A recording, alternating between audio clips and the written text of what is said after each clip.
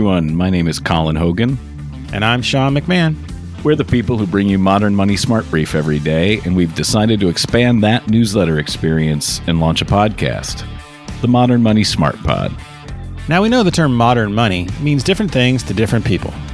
For some people, it means things like cryptocurrency and tap-to-pay payments.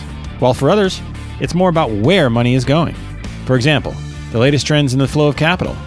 Things like environmental, social, and governance funds are quite literally changing the world in which we live. We're going to cover a lot of ground, but that's what we're used to doing. In addition to Modern Money Smart Brief, our team produces more than 40 newsletters for niche areas of finance.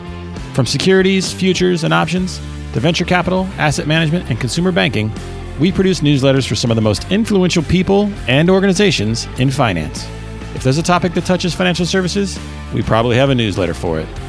We've got some great guests lined up for the Modern Money Smart Pod, including key policymakers and C-suite executives from leading financial services firms.